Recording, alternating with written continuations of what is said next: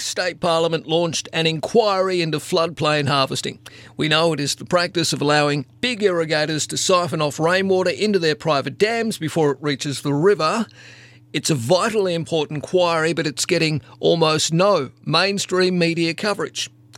Now, on Monday, the inquiry learnt that there's been a massive increase in floodplain harvesting since the mid-1990s, particularly in northern New South Wales.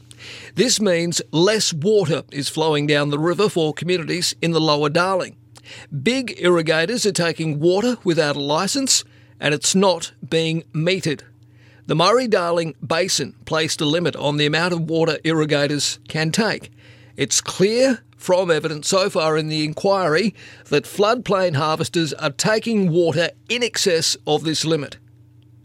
Now, the New South Wales government, I'm told, are using dodgy numbers to allow too much water to be taken.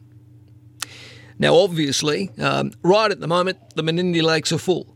A lot of the Darling is, travelling very well. It's full of life, which is wonderful, because we've had recent rains. But, as we know, we are a country of droughts as well as flooding rains, and there'll be a drought who knows when, hopefully not too soon, but it is extremely likely there will be one on the horizon.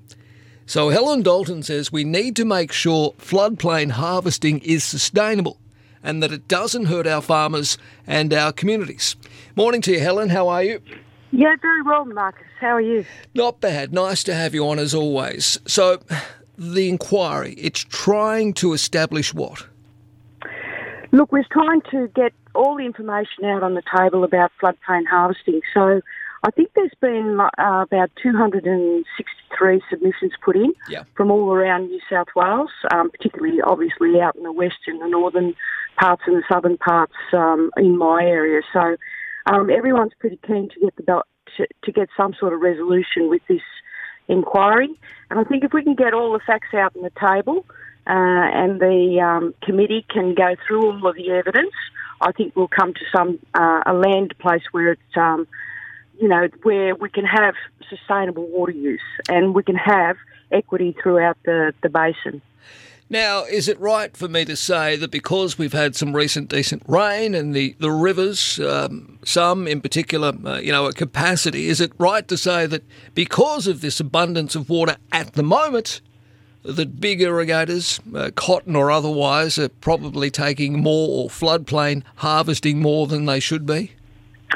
Well, we've had a lot of rain, and I believe the Menindee Lakes are full and the Darling's flowing, and that's great. And I think when we are a land of droughts and flooding plains, and I think when it does rain and it's plentiful, then perhaps people can store some water in their dams.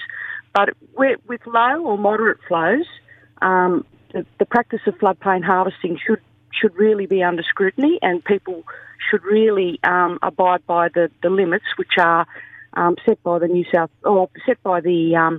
Water Act. Yeah. And at the moment, we're seeing New South Wales government cooking the books with cap numbers, and that's not good enough. But this year has been a fabulous year out there, but we also know that there's three sure things in life, and that's death, taxes and drought. And we really need to get this right, the settings right on all of this, and we need people to be honest, get people meted and monitored. Yep. And that's the problem with that has been the New South Wales government, successive governments, have kicked the can down the road with regard to all of that. It's been put in the too hard basket, and now we have this opportunity with this inquiry to get those settings right, to make sure that there's an equitable share of the resource. Yep, absolutely. Water is not a commodity, and it should be available to all regardless of the size of their chequebook. Now, you are concerned that regional New South Wales might be, quote, roadkill, unquote, in the New South Wales COVID-19 roadmap to recovery when the state reaches a 70% fully vaccinated target. Fully vaccinated Sydney-siders will be able to travel to regional New South Wales. You say, Helen, the problem is regional towns won't be at 70% vaccinated by then, and regional areas are lagging behind Sydney because the state government didn't supply your areas with enough vaccines.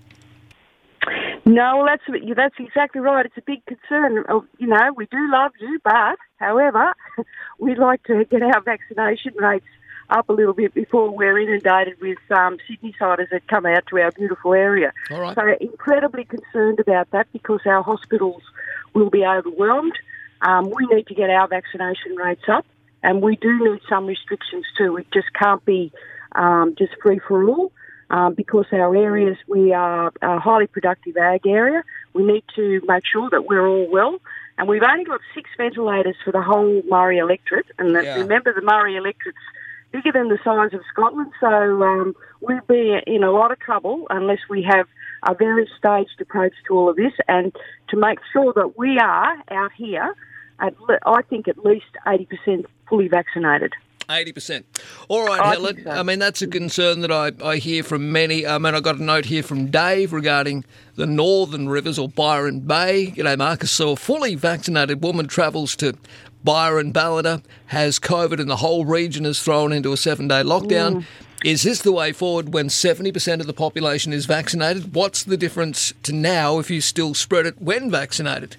See, I understand the point you're trying to make, and a lot of people in regional New South Wales are echoing your sentiments, Helen, that perhaps, regional areas need to reach an equitable vaccination rate before Sydney-siders are allowed in. Otherwise, there could be cases and a spike, and unfortunately, less people being vaccinated, whether it's the Murray-Darling or whether it's the Northern Rivers, could lead to some issues.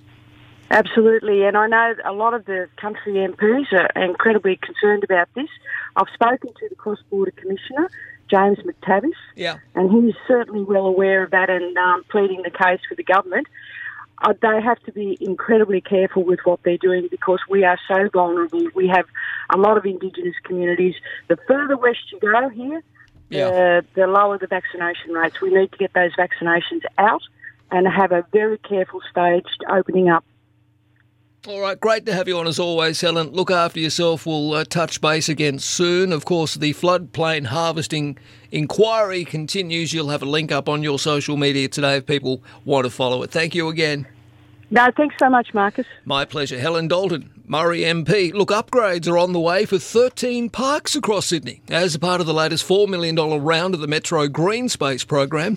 The upgrades include a new urban forest at Strathfield, the upgrade of a significant Indigenous site at Liverpool, and a waterside boardwalk at Canada Bay.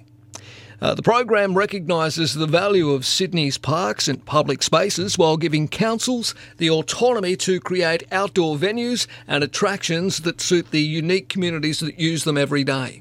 I've got a map and a link up to all of these new parklands as a part of this Metro Green Space program. It's up on our socials. Follow the hashtag Marcus Paul in the Morning. Give us a like and follow on Facebook. News next, 7:30.